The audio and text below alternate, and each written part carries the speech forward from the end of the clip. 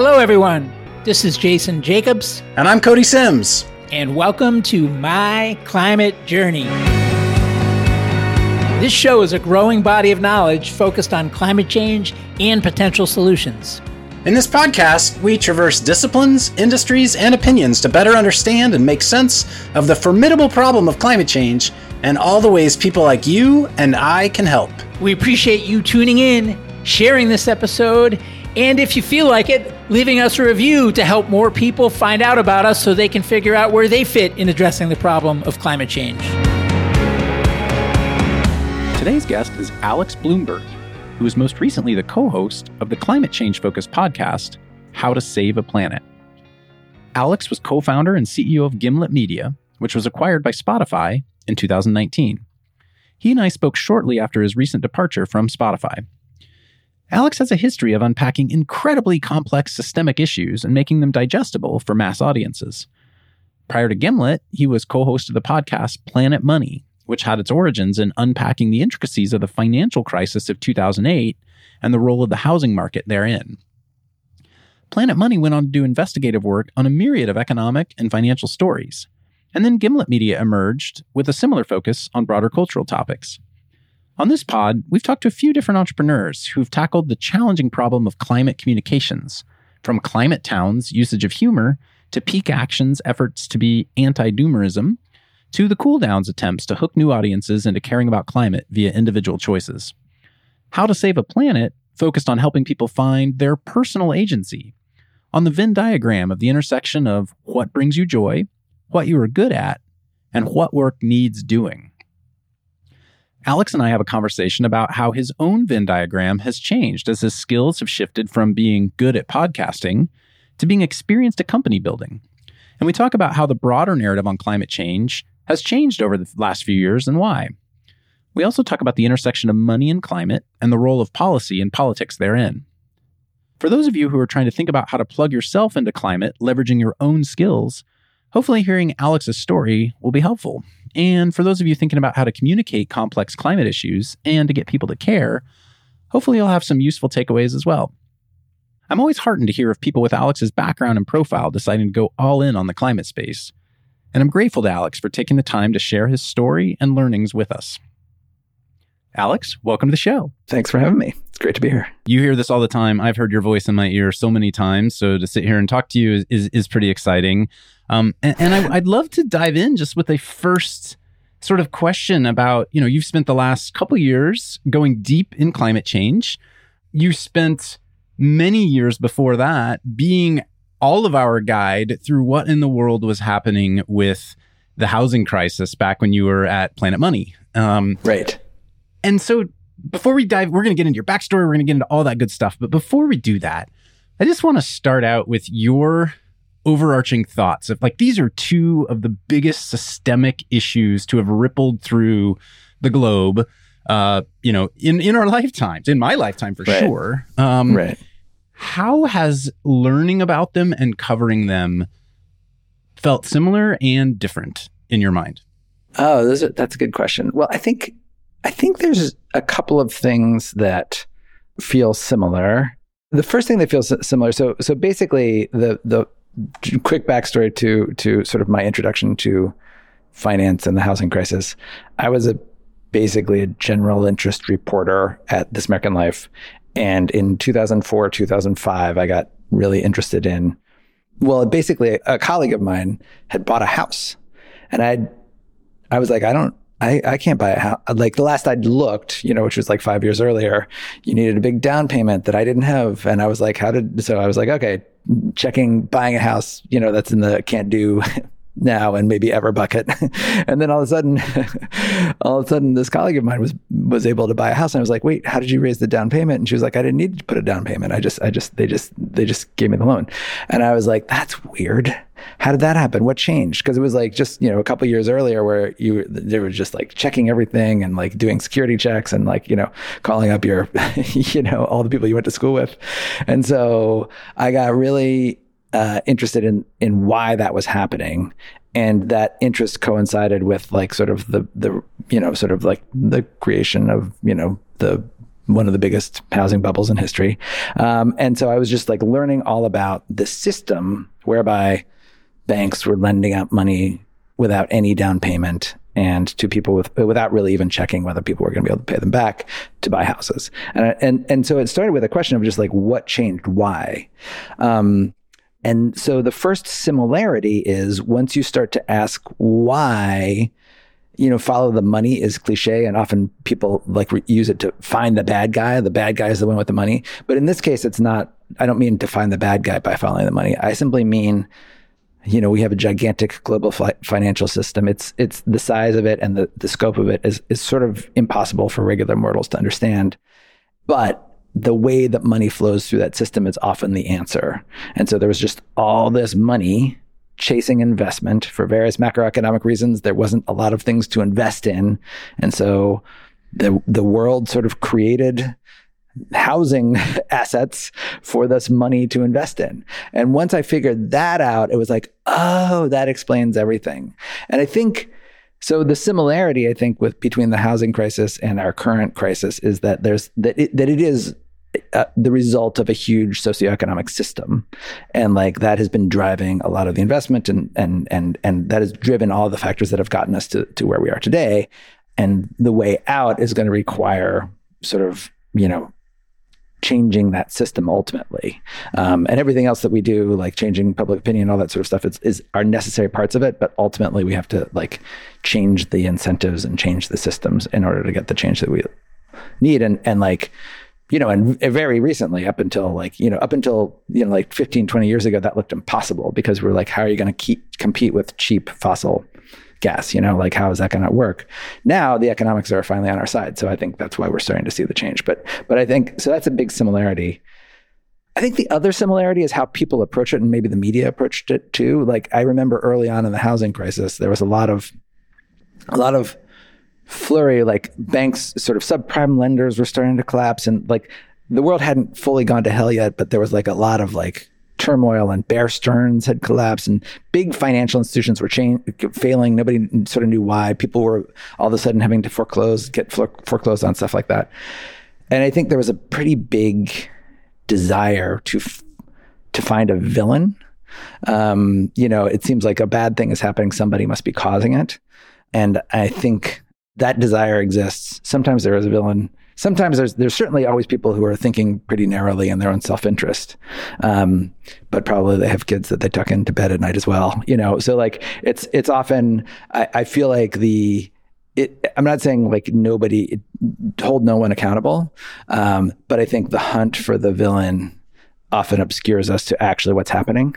And what was happening was a system was created that everybody that played on certain instincts that exist in everyone, the desire for comfort, the desire for a house, sort of that it was in all of us, and the system sort of fed those desires that all of us have. And that's why it got so big, because it was like addressing all of us. Yeah, interesting. And like climate change, it's sort of, a tragedy of the commons issue, right? On the individual level, it's a search for comfort. And if everyone does it, then you end up over optimizing in a bad way that creates systemic problems, right? And it's kind of the same tidal wave of issues. I would imagine one of the differences is the housing crisis was very complex and felt very opaque. Like the average person had no idea what a, mortgage-backed security was, or like, derivatives in the financial system. Climate change also feels very big and very difficult. And yet scientists have been talking about this for decades now. Like This isn't like some secret backroom thing that's been happening. Like this has been in front of all of us. And we still haven't made progress. So, we're starting to make progress now, but for decades we didn't make a lot of tangible progress in public opinion, at least. So I'm curious to hear your thought on what has changed there recently from a public opinion and just general awareness perspective. Well, I think the other thing about climate change is that it's just much bigger, much more complicated system of what's going on. You've got the weather system interacting with the global financial system, interacting with individual sort of like it's global. So the financial even the financial crisis was gigantic and huge, it was much easier. And I think, I don't know, I think there's something in people's minds. I think it was easy to, people discount the future. And everybody has a different discount rate of like how bad a thing that's going to happen in the future. My personal discount rate is horrible. Like if I'm like, oh, that's next week, I literally am like, oh, that's next week, I don't have to worry about it. And my wife is like, no, next week is right around the corner. We have to worry about it right now. And I think it's almost like an emotional sort of like everybody has their own personal discount rate. And I think with climate change, I think a lot of people could be like, well, that's later. I'm going to keep it low on my list of priorities. So I think one thing that's changing is it's not later. It's like very clear. Like if you were a biologist, you were seeing effects already many, years, decades ago. But if you were a regular person, it's only recently that you're like, oh, a lot more rain or a lot drier or forest fires or no more snow in the winter or whatever. You're seeing all this stuff now. It's not just the early warning signs that are making, the scientists nervous, but, each of us are actually seeing the issues. And that was the same with the housing crisis. And, the housing crisis just happened much more quickly. It was like sort of like there was a buildup of 3 years. People warned during that time, like there was lots of people who were warning, like this is, all going to come crumbling. And then people didn't really pay attention. And then something fell. And then all of a sudden people were looking, So it just was a different time frame though. That's the thing about climate change. And it's so, it's like, it's really hard, I think, for people. It hits people where like cognitively we're the weakest in so many different ways. Like we can't conceive of like big numbers. We can't conceive of long time horizons. We're really bad at all the things that like climate change requires us to be good at, So on that point, I feel like, you're now the fourth interview I've done with someone who has been focused on climate communications recently. We talked to Raleigh Williams of Climate Town, who's doing like, funny YouTube videos on climate change, funny and climate change, obviously an oxymoron, but we talked to Peak Action, who are doing inspiring videos about, climate tech and science, and then engaging, folks on TikTok around the topics, trying to kind of be the anti-doomerism. And we've talked to The Cool Down, which is Dave Finocchio, formerly of the Bleacher Report, and Anna Robertson, and they're focused on, how do you actually pull in maybe people who aren't thinking about climate change to realize there are reasons and ways that they can engage. I'm interested with you because you kind of came at it from the perspective of how do we inspire people to take action? At least that's my understanding of what you were trying to accomplish. The name of the podcast says it all, How to Save a Planet. Right. And kind of maybe diving into that side of communication, sort of action, and sorry about my dog barking in the background, but hey, this is podcasting. The action orientation side of communication and what you've learned from that. Sure. I mean, I think my theory when I started the podcast, so we started the podcast How to Save a Planet, and I started thinking about it in 2019, I think. I met my co-host in like 2019, 2020, and now I'm forgetting the timeline, but it was sort of like before the pandemic, we were meeting. I know we were meeting in person, so it was before the pandemic. My theory was that like a lot of the climate media was sort of in this like we have to convince people, and so we have to convince people by like sort of like showing how bad it's going to be, showing, where it's actually happening, which is sort of like, on the poles and places like that, islands.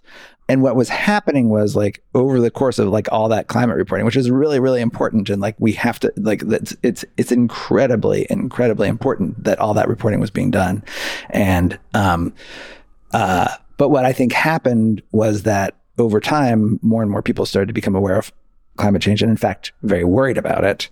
And then there was a bunch of people that dug in their heels and were like always going to have their fingers in their ears and be like, la, la, la, la, I can't hear you. It's sort of like explainerism, right? Like we've all had those kitchen table conversations where we try to be like, and then this, and then this, and then this, and then this. And it just, people get turned off, right? Yeah, exactly. And so you weren't going to win the people with the fingers in their ears, no matter what you said. And then the people that were most likely, I think, to actually want to do something were just getting too bummed out. and we're just like, oh my God, we're like, the world is watching, we're doomed. And the more sort of apocalyptic the reporting got, the more I think the sense of hopelessness, about like what we need to do.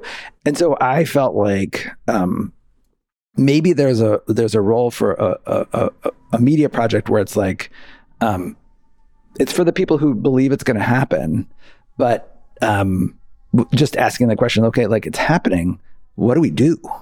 And what do we do beyond just like eat a veggie burger now and then? You know what I mean? I think all the solutions that people who really, really worried about it were being offered felt like pretty weak tea compared to the size of the problem, And I think there was a lot of people who were like, well, I recycle, I bring a cotton tote everywhere I go. And then I read an article that maybe a cotton tote's worse than a plastic bag. And so now I'm paralyzed I don't even know what to do. Right. And so like, how can you, but like, there's other things to do besides, sort of like recycle and bring a cotton tote, do that. Like, that's great. But like, there's other things that we can do. And there's other things that other people are doing. And so our whole theory was like, let's just actually just roll up our sleeves and ask the question of like, what can we do? Because it's a big problem. Yeah. I'm hearing a little bit of like, sure, there's consumerism habits you can change, but really what else can you do to like leverage your personal agency to push for change bigger than yourself, right? Like, is that sort of what you were going for? Sort of, yeah. And I think even, but it doesn't even, when you say push for change, sometimes that sounds like advocacy, and like, it doesn't even mean that you have to go and start writing letters. Like, I don't know, like, I hate doing that. It makes me nervous. I'm not very good at it. Like, whatever. Like, I'm not like a big activist. I don't think of myself that way, but I have skills and talents, and I want to figure out where I can bring those skills and talents to bear, where they'll have the biggest impact.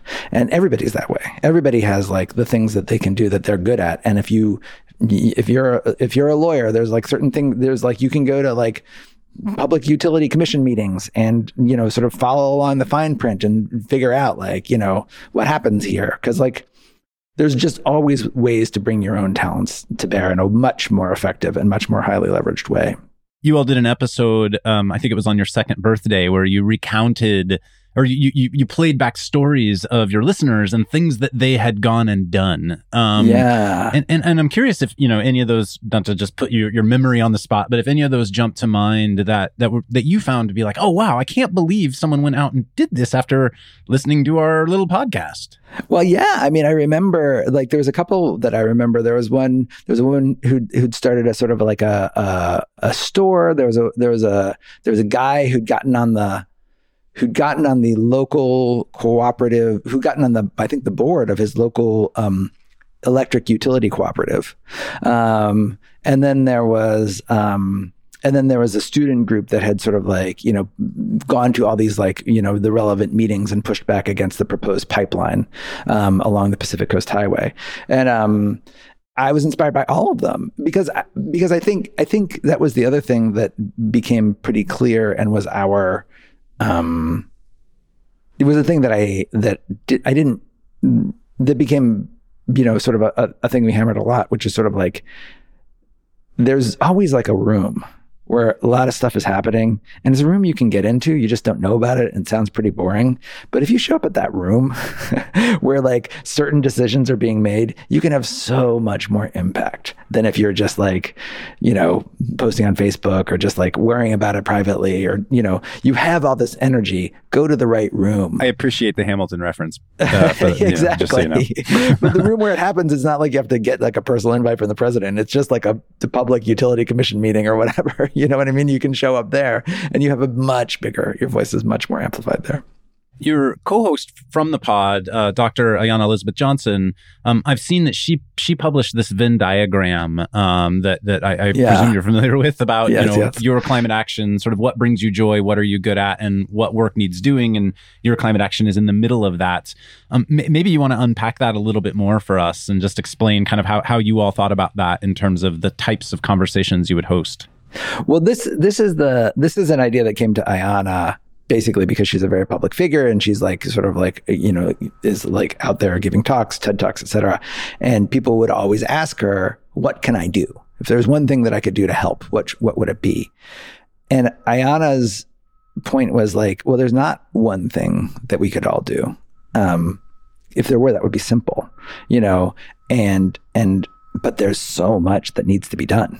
No, the whole, there's no silver bullet in climate change. I think all of us have certainly learned that. There's no silver bullet, but the flip side of that is that like, we can all be like, all of us can be making really meaningful contributions to changing it, And so like, so I think she came up with this Venn diagram to sort of talk to people about like, what's the one thing I can do? We can always like, whatever, write a letter to our congressperson or go to a march or whatever. And those are always good things to do.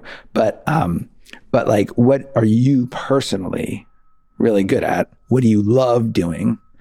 And then what is a thing that needs to be done? And there's so much that needs to be done. Like public opinion has to be shifted, sure. But also we need to be converting our grid from, sort of fossil fuel to renewables as quickly as possible. And the barriers to converting the grid from, fossil to renewables are myriad and all over the place and different in every single city and town across America. And so you can be involved in that on so many different levels. And so go to your Public Utility Commission meeting and sort of try to get involved there. There's like the private sector has a huge role to play in this transition. Find a business that needs to be done that would actually be part of this transition and try to start that. There's like, so I think, depending on who you are, the answer is very different. And so she started this climate Venn diagram to sort of help individuals answer the question for themselves. And I mean, I think it's very similar to what is happening at MCJ in the MCJ community. It's just like all these people like, I want to help. How do I do it? And like, a bunch of people come into this community and they meet people and they're like, oh, you're doing that. I could help with that. And it's an amazing thing. So, yeah. It's like learning how to leverage your own skills and interests with a climate lens, right? Yeah. I mean, I was, thinking about the Venn diagram from myself. It's like, what brings you joy? I love learning about new innovation. I love learning about, how technology can change things in the world. What are you good at? I've been working with startups now for, a couple decades. Like I feel like I'm pretty good at helping startups and what work needs doing. These startups need resources. They need support. They need help. They need capital. They need talent. They need exposure. Like these are things I know how to lean into. And that's my Venn diagram. And I feel like you went through a similar sort of exploration of that when you decided to leverage your experience in media and podcasting to cover the topic of climate change with the pod yourself. Like, have you laid out the Venn diagram for yourself in that regard? Yeah. I mean, I was very squarely, what am I good at? Nothing but making podcasts. That's literally my one skill. What do I love doing? Thank God I love making podcasts. And what needs doing is like, hopefully our theory was that what we needed was like, a podcast with a slightly different message that would sort of make it easier for people to take action. So that was the theory. And yeah, I didn't know about Ayana's Venn diagram when I came up with the idea of the podcast, but once I ran it on myself, I was like, it's exactly what I've done. We're going to take a short break right now so our partner Yin can share more about the MCJ membership option. Hey folks, Yin here, a partner at MCJ Collective. Want to take a quick minute to tell you about our MCJ membership community, which was born out of a collective thirst for peer-to-peer learning and doing that goes beyond just listening to the podcast. We started in 2019 and have since then grown to 2,000 members globally. Each week, we're inspired by people who join with differing backgrounds and perspectives. And while those perspectives are different, what we all share in common is a deep curiosity to learn and bias to action around ways to accelerate solutions to climate change. Some awesome initiatives have come out of the community. A number of founding teams have met, nonprofits have been established, a bunch of hiring has been done, many early-stage investments have been made, as well as ongoing events and programming like monthly Women in Climate meetups, idea jam sessions for early-stage founders, climate book club, art workshops, and more.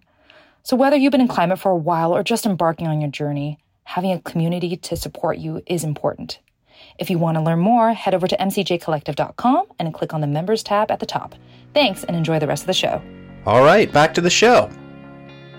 Well, let's go into the Wayback Machine and figure out how you got there. So, you you were early in podcasting. Like, I think that's another sort of secret part of your story that doesn't get enough attention, which is not only have you been successful in it, you were one of the pioneers of the medium and actually created your platform somewhat yourself because you jumped in early to the medium. So, maybe start there. Like, back when you were, engaging with NPR, what about podcasting jumped out to you as a thing that, oh wow, this is an opportunity that we should be pursuing? Yeah, sure. Well, I mean, I think to start there, I think I have to start a little earlier, which is like when I got my start working at a show called This American Life back in the late 90s, which was a radio show. And it was a very unusual radio show in that it was like appointment listening. Like, it was like, it wasn't just like most terrestrial radio at the time was just like sports radio or whatever. It was whatever was on the drive. You tuned on, you listened, and then you got to your destination, you stopped listening. This American Life was slightly different. It relied on people, because it came out at different times in the weekend. And so it relied on people knowing their individual station and actually tuning in when it was on. And therefore it relied on being really good. Like, that was the only way that people were going to listen, is there was it was an appointment listening sort of experience where that didn't really exist in radio. And so I learned how to make that kind of radio that was just like, we tried to make it as like engaging as possible. And there's all these tricks that you learn about how to move a story along, how to hook people, like all these narrative tricks. And I just it was basically like narrative boot camp, working. And Ira Glass, the host of This American Life, is like, I think, one of the few people that I've ever encountered that I think is like a true genius, like a visionary. Like, he sort of invented that show and launched, 1,000 ships. And so ours was one of them. So I'd been working there for a long time, and that's where I first came across the idea of like looking at the housing market. It was my colleague at This American Life who'd bought a house that like got me involved and sort of started on that whole journey. And so we did this big hour-long thing on This American Life called The Giant Pool of Money. And I did it with my friend who was a economics correspondent for NPR, Adam Davidson. And it was it was like an hour. But if you like actually looked under the hood, it was like an hour on mortgage finance, because that's what we did. We told the story of this crazy system, but we made it, we'd used every single narrative trick in the book that we had. We had engaging characters. We told great stories, and it was a huge hit. And then based on that, Adam and I basically got the idea it was mostly Adam's idea. Frankly, I was like, I don't think people want to hear more about that. But he was like, no, they do. So he convinced me to come and start Planet Money with him. And so Planet Money was sort of the first foray into taking sort of This American Life narrative approach and applying it to a subject area. So we started a podcast inside NPR called Planet Money, and it was all about business and finance and economics, but we tried to use the same tricks that we used at This American Life, which was sort of like trying to talk in narrative, having characters, trying to bring humor, just using all the tricks of engagement that we used for our stories about, like, dysfunctional families or falling in love or whatever we were talking about at This American Life. And that coincided. I'm not sure if it was because of our skill at doing that or the fact that the world blew up and all of a sudden every single person in the world wanted to know about business and economics. I think it was more the latter than the former. But anyway, we had very lucky timing, and the financial system nearly collapsed. We nearly got plunged back into the next Great Depression. We were on the air every day. And so it was a very good timing. And that's how sort of Planet Money got launched. But even after the financial crisis subsided, things went back to normal. There was still like a pretty big appetite for this kind of storytelling. And so and we did a bunch of really cool projects. We did this project where we followed a t-shirt around the world as it got made, and just sort of like told the story of your simple t-shirt, but like just all the different countries, why is the yarn spun in, I think it was Malaysia? Why is the fabric sewn in Colombia? Like it didn't, it was just like, how did all this stuff happen? And we met all the people who were participating in making that t-shirt, and like told their stories as well. So we did a bunch of really cool projects there, and it became clear that like, okay, this works. And so we should just keep doing this. Like we did the narrative show about business and money. Let's do the narrative show about technology. Let's do the narrative show about cars. Let's do the narrative show about, this is like, obviously we should just repeat this trick, right? So I tried to get everybody in inside NPR to do it. And it was just hard within an institution. And I tried to get other people to do it. I tried to be like, yeah, we should, you guys should raise some money and like launch some other shows like Planet Money. And it was just hard. There's just a bunch of like institutional bureaucratic reasons that are all boring to get into that make that hard. And so then I was just like, well, I guess maybe I'll just do it myself. How hard could it be to like raise money and start a company? And I was just like, I was so naive, but like that was what I did. I don't know if I knew now, if I had a gut level, even it's worked out more perfectly and beautifully than I could ever have imagined. But if I had the gut understanding of like how hard it is, I don't know.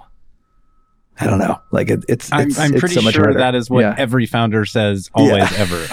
Exactly. You just have no idea. Yeah. You certainly don't remember this, I would imagine. But we're going to get into then you started a company called Gimlet Media. And you created a podcast called Startup, which, I mean, it reminds me, we're just this tiny little thing, but it does remind me of how Jason first started MCJ, which is like learning in public, right? Like, yes. I don't know what's going to happen, and I'm going to be totally transparent with the world about what I'm doing. And that was Startup Podcast. And what I was about to say is you probably don't remember this, but as you were building Gimlet Media, and I definitely want to talk about Startup Podcast and your experience there. And, you were one of the first people who exposed me to Chris Sacca, who's now, one of the biggest climate investors out there because he was on your show early on and all this. We'll talk about that. But I actually had reached out to you when I was at Techstars running Disney's accelerator program to ask if Gimlet Media would want to participate in that. So you and I had this, history 10 years ago when you were, this budding entrepreneur yourself, which is kind of funny. You declined me, of course, but anyway, sorry. It's so funny. Like I was talking to people, like there's so much, like I remember, these formative moments in one's career. Like I remember like almost every day when I first started working at This American Life, it was like such a big turning point in my career. I wasn't really doing much. This felt like the thing. I'd finally discovered the thing. I was soaking everything up. It was just like, all my senses were open. And I just remember so much about that time, like those 2 or 3 years early on. And then Gimlet, I don't remember hardly anything. It just feels like it was just yesterday. Like, I'm like, how did all this time, it was almost 10 years ago. But I think it was because you're so stressed and you're not forming memories as much. You know what I mean? Was Gimlet given the whole learning in public journey and Startup Podcast, things were unraveling as, not unraveling, unspooling as you went. It felt like a ready, shoot, aim type of scenario from the outside that worked out incredibly well. Did it feel that way on the inside, or did you have a grand plan that you really were putting together and you were actually puppeteering it more than all of us listening to the pod would recognize? Oh no. The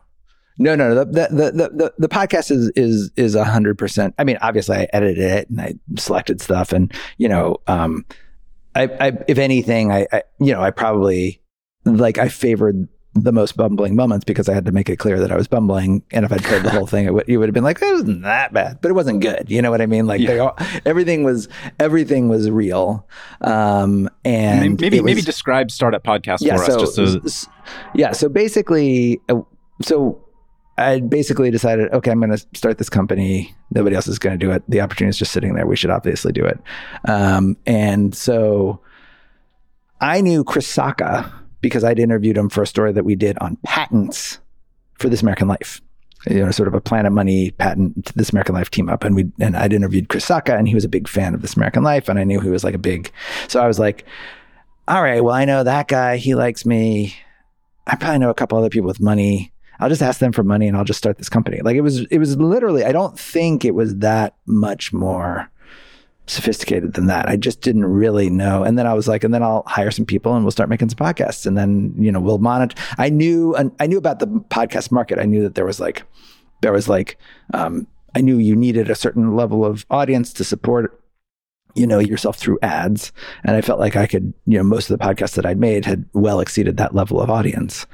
And I knew that there were third-party ad sellers who were popping up, who were selling ads for podcasts. And so there was this evolving ecosystem in the podcasting to sort of like to supply a business model basically for what I wanted to do. And so I knew that.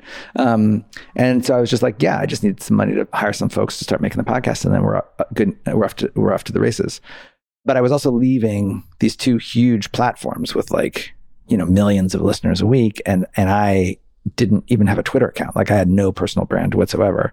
So I was like, well, I have to do something to draw attention to myself. So I was like, this story of trying to start a company is actually pretty interesting when you look at it from the inside. And I was like, I was having all these feelings that I just had never heard anybody describe when talking about business formation, and all these feelings of like, is this going to work? I couldn't sleep. I was like, all these conversations with my wife about like what we were doing. And so I just decided to record all of those down to like, what do you wear to an investor meeting? Like even these things that like probably most people don't think about, but I was like, wait, like literally the first episode of the first, sort of Startup starts with me trying to decide which shoes to wear to my first investor meeting. And that was a real question. I was like, I was looking in my closet and I was like, I don't know what shoes to wear. And then I was like, I got to record this. This is like, I'm sure I can't be the only person who's ever worried about like how they're going to look showing up at their first investor meeting. So I just went and got my recorder and then I went back and I was like, Nazanin, what shoes do I wear? And that became so real. I mean, I attend a lot of startup events and this, that, and the other. There's always someone there who is either way overdressed. There's not really such thing as way underdressed in startup land, but depending on the person you're meeting with, there could be. And like, it's a real thing for sure. No, and then when I first met Chris Sacca, I had this amazing suit that I bought for my wedding, which was my one suit. Not a lot of suits in public radio. So I had this one very beautiful suit. And I was like, I guess I'm going to wear that. He's a billionaire. I guess that's what you wear. Don't they always wear suits? I don't know. I never. So then I showed up in this like beautiful Italian suit that I wore to my wedding and these super uncomfortable shoes. And he's like wearing his like cowboy shirts that he always wears that I didn't know was the thing back then. So it was, there was like, it was an ongoing question. And then the self-doubt and the no's and like all that. So I just recorded everything. So I brought my recorder around and I would record every single pitch that I made to every single investor, warts and all. I would record them shooting me down. I would record, sort of like talking to my wife afterwards and the feelings were all very real, And so it was like, in some ways it became like sort of a nice thing because I was like, every time I got shot down, I was like, this feels horrible, but at least it's going to be a good episode. The producer part of my brain was like, that's good tape. Oh man, you landed on the line for your audience there. So you ended up with a great outcome, right? Like you I don't know if you expected you would have a mega acquisition as part of the company you were building, or if you were just trying to support yourself and be able to do what you loved and pay the bills. Yeah, no, I mean, we ended up, so we started the company. Eventually, Chris Sacca invested, other people invested. We raised a seed round. We got up and running. We launched some shows. They got traction. We grew, and by within 5 years, we were at like 160 people. We raised a couple rounds. We were bringing in, a bunch of revenue. And we got acquired by Spotify in 2019. Yeah, for a lot more money than I ever dreamed possible. Just again, our focus today is on climate, not necessarily, the podcasting space, but what did you learn as part of that journey about, anything else that sort of changed your trajectory from a communications perspective, from talking about lots of different topics, engaging different audiences perspective as you went? Oh man. I mean, I learned that, I mean, so much, Cody. I mean, like, I don't even know where to begin. Like, I mean, I think I learned, mostly I learned a lot about scaling, and about like how as organizations grow, it's like almost like a different, you need to be different a different person almost at each different phase of the company's growth. Like in the beginning, I thought I was a really good boss because I'd been the boss at Planet Money and people liked me and I liked them. And it was like pretty, and mostly I was the editor and people trusted me because I generally made their stories better. And it was fun. And like, so it was like very collaborative and it was much a team. I was like the team captain. I wasn't like the boss, but I thought I was the boss.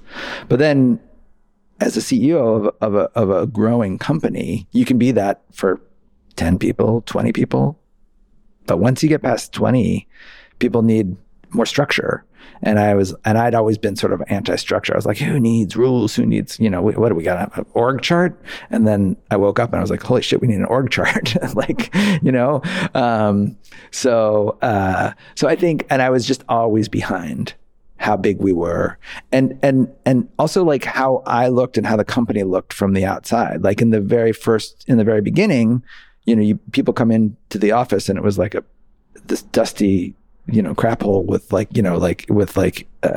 furniture. And like it was a startup incubator in downtown Brooklyn that was like basically looked like the attic of a used furniture store. It's just like all this like old furniture everywhere. And we had a table at one of these places. And so you couldn't walk into that and not know that we were a startup. Like we had a studio that Matt built himself. My co-founder Matt built himself with his bare hands. So it smelled like of like glue and adhesive and stuff.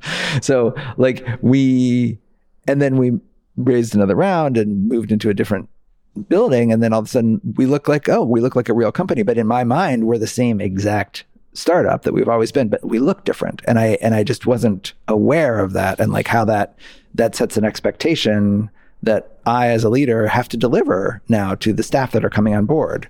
And you got to the point where like the staff was unionized, like it was a full-on management sort of function at a certain point, right? Yeah, and we had a head of HR and stuff, and we were trying to stay ahead of it. But for me, I think my big mistake was not realizing how careful I really should have been to try to make sure that as people came on board, there's a place for them. They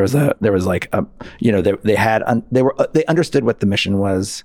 And we tried, and I think we did an okay job, but like I found it sort of impossible to stay ahead of it. And I didn't realize how important that was. I didn't realize like how, I can't get by with like the same, sort of like, it's all cool, dude, mentality that I had. That doesn't cut it, and what people needed out of me was different than what I was delivering.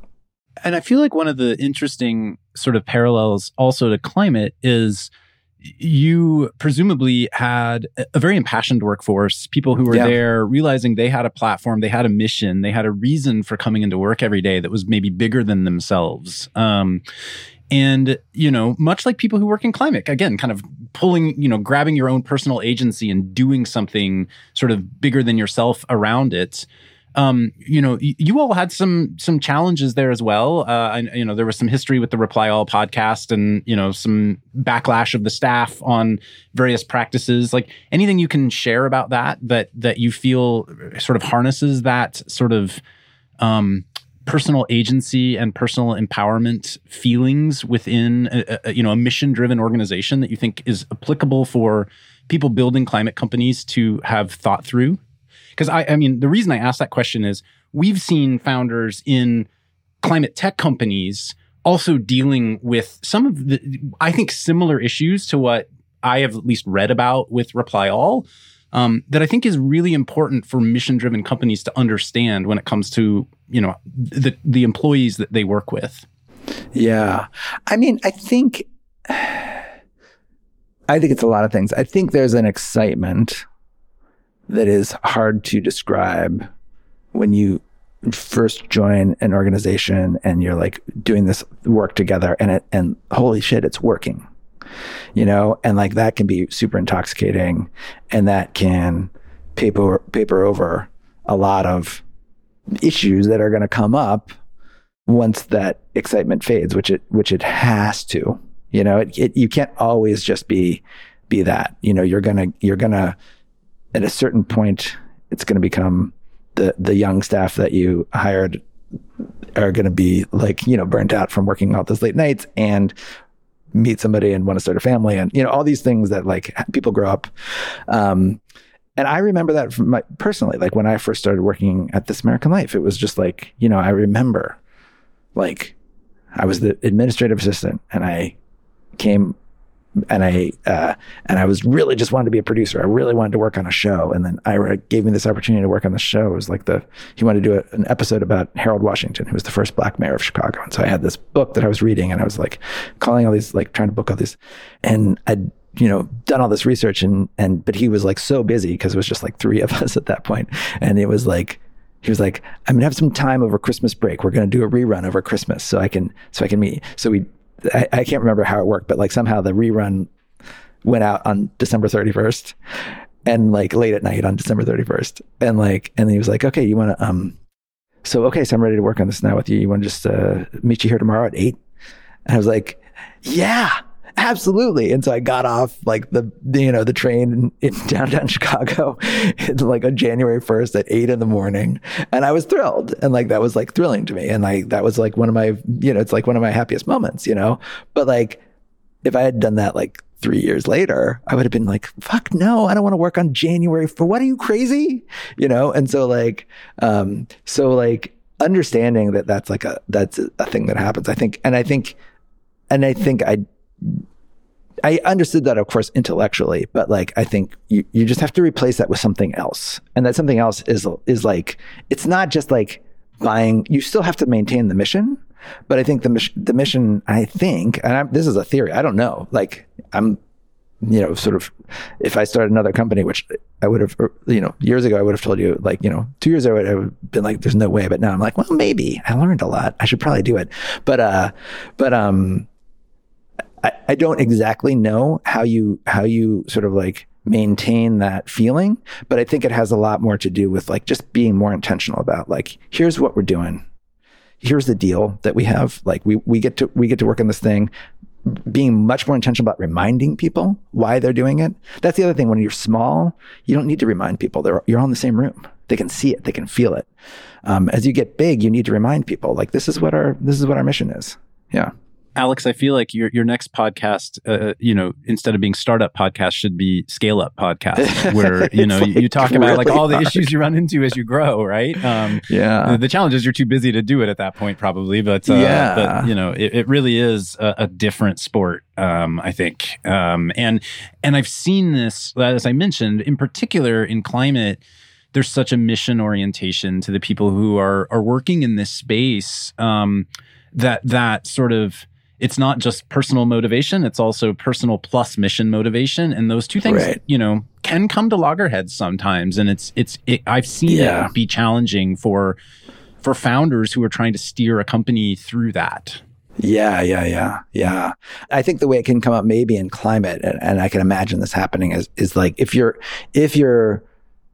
staff is probably going to care more than your customers. Probably, because your customers haven't changed everything to go work for a climate startup. They're your customers, whatever they are, and so this is the thing. This is the thing about messaging that I'm always like that I've been thinking about a lot lately. Is that like the thing that your staff might feel is the most important and the thing to put forward, which is the climate aspect of something, maybe it might not be the thing that you want to show your customers. Or maybe it's like, you know, in fact, sometimes mentioning climate hurts your business or hurts what you're doing, hurts the actual solution more than it helps. We did an episode about this on How to Save a Planet, where this guy had this amazing startup that he'd started where he was like, he and a partner, basically they learned that like all this old refrigerant, all this old Freon was sitting in canisters. It was gonna, like, the canisters were gonna rust, all the Freon was gonna evaporate, and it's like this super potent greenhouse gas, like hundreds to maybe 1,000 times more potent than CO2.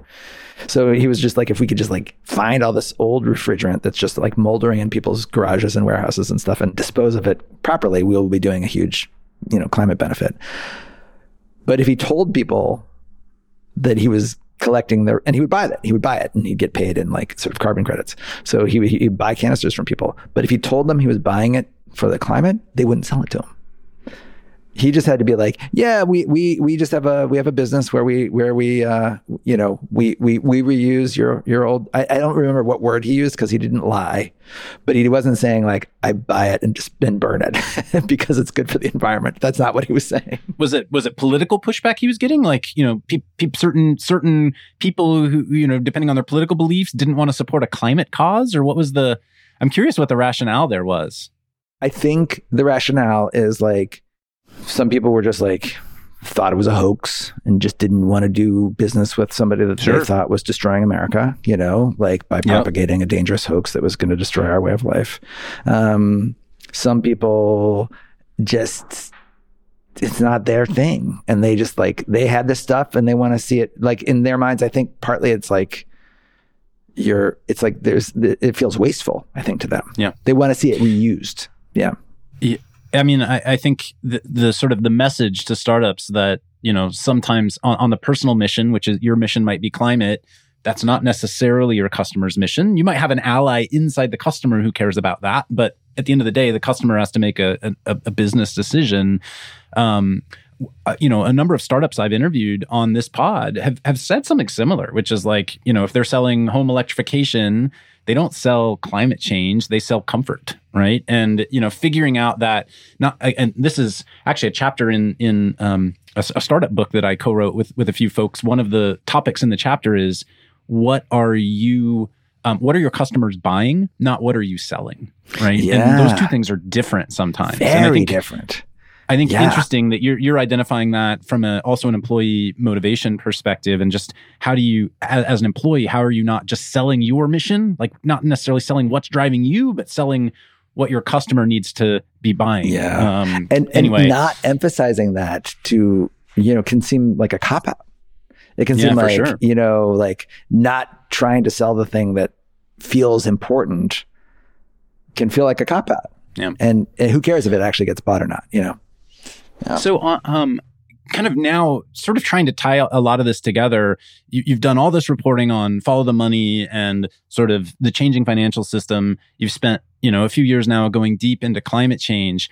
And these two things are coming together in real time right now in very big political debate around the topic of ESG.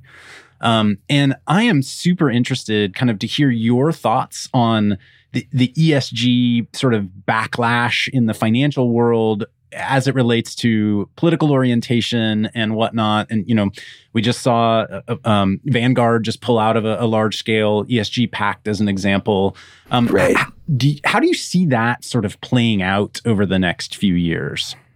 I don't know very many of the details, and I don't know, like, I'm not like an expert on ESG regulations. I don't know what they are. So my broad 100-yard view of it is that anytime there's like a precise, I don't know, like studying business and economics for as long as I did, you definitely come away with an appreciation of how hard it is to pass an effective rule. Because so much of what we studied were the unintended negative consequences of people who thought they were doing a good thing. And so I have a lot, I'm a very liberal person, probably politically. I was like raised very liberal. And I think most liberals don't see the problem with regulation. They think it's great. The government's protecting us. And I, because I studied this so much, I feel like, oh yeah, there's like ways where it can go really wrong and it can actually cause a lot of harms. And those harms are hard to see because, they're masked, and the people who are now in favor of the regulation know how to game the system. And an example of that, we just had a pod episode with I think last week it aired. It won't have been last week when this pod airs, but recently aired with a company called Forum Mobility, and they're grappling with trucks at ports that California is passing regulation that says these trucks have to become electrified and zero emission vehicles, which, all of us in the climate world are like, yay, that's awesome. That's great. And yet the reality is most of those companies are owned by small businesses Right. who own one or two trucks, who are now going to have to make multi-$100,000 investments in upgrading their trucks. And you can Right. see the political lines being drawn in real time Yeah. with that. And, Yeah. you know, the alienation that likely will happen if there isn't further support to help those truckers, those truck companies make that leap themselves. Yeah. So I think that's exactly. And I think if you look at any, so much of the way things are, and like if you look at something where it's just like, why is that happening? A lot of times there's some sort of weird rule or law or regulation or something that like is sort of like creating a weird situation. So I've always been, I broadly, I think it seems to me that like broadly the corporate, you know, leaving aside the fossil fuel companies who you know, like created a problem and like sort of, you know, knew that there was a problem and lied about it and funded, you know, disinformation, et cetera. Like just leaving aside that, but like broadly right now, like a lot of the action that seems to be taking place to actually address the climate crisis, it seems like a lot of it is coming from the corporate world. Like, you know, in terms of just like even solar that gets developed, a lot of the huge solar developments, they need a power purchase agreement to get the financing necessary to build the project. The power purchasing agreement often comes from a big corporate who has like certain ESG goals or certain decarbonization goals or net zero goals that they're trying to meet in a real way. And so they're buying the solar, they're creating the solar, and that's a real thing. So I think, and on. I think there's many, you know, we know that like the direct air carbon capture market is sort of being driven in large part by a couple of big committed tech companies that are trying to like sort of be the buyers, you know. So all that is great. And I think even on Wall Street, like I think you see certain board, you know, shareholder activist sort of actions taking place, like at Exxon. We did a big episode about this where like, you know, basically there was a big action on the part of the shareholders of Exxon to like, you know, redo their board to make it more forward looking. And I think all that stuff has real power. I think a lot of companies can just be like, oh yeah, we're ESG. And I think there's probably plenty of that's just BS, or not that helpful or doesn't really do much. So I don't know. Like, I think it doesn't really, you can't force, I think you can design good policy that will sort of force companies to take certain actions in their best interests. You can't force them to care, right? So if they can take an action that's in their best interest and it is actually in line with the goals of the policy of the planet, that's great. But they're either going to care or not care. And hopefully Vanguard cares. And in this particular place, they're not going to choose this battle. I'm all for like picking the battles you can win and not dying on every hill. So like if they are like, okay, this state, whatever, we'll just leave it as is and we'll live to fight another day, but we're going to keep on doing other things. If they're doing that, that's great. And I think that flexibility is important. So I don't know. Like I think it's really hard to craft good legislation. So what's next for Alex? Is there a story that is burning in you that you want to go dig into? Is there a company you want to go build? Are you in learn and explore mode? Is climate going to be part of what you do next? Help us. What's the roadmap look like right now? Yeah. So, you know, we got acquired by Spotify. I was inside Spotify now, like sort of working, you know, at Gimlet inside Spotify for the last couple of years. And I, you know, just recently left. And so I've like basically been for the first time in my life, for the first time in, I don't know, 20 something years, I'm not on a daily making a podcast schedule. I don't have a calendar that's filled, you know, with meetings every day.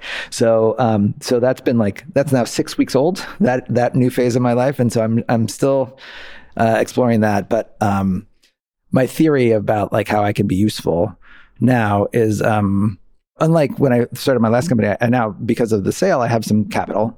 And so I'm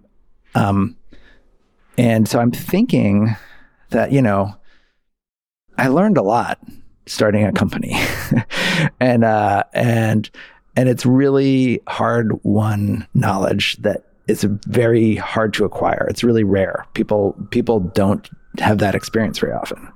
And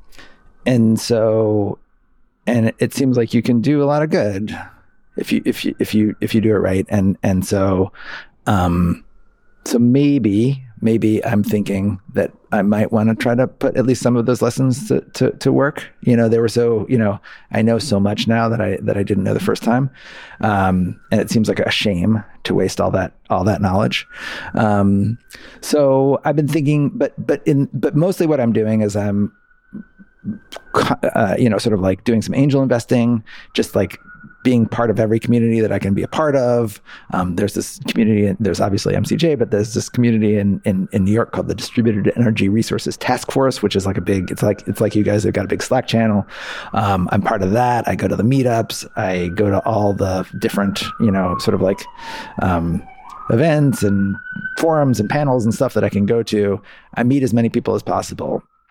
And I'm just trying to be helpful. I've been advising startups in all sorts of spaces, and making small angel investments, different places. And I'm looking around to see, how I can be most useful. And if that means like maybe at some point starting a company, maybe that will be it. Maybe it can just be like advising. But like, I definitely want to bring whatever I have to offer to this transition. That's my next, the next many years of my life are going to be part of that. Yeah. Interesting. So thinking of your prior Venn diagram, it was, I know podcasting, I know how to make podcasting. Like that's my one skill.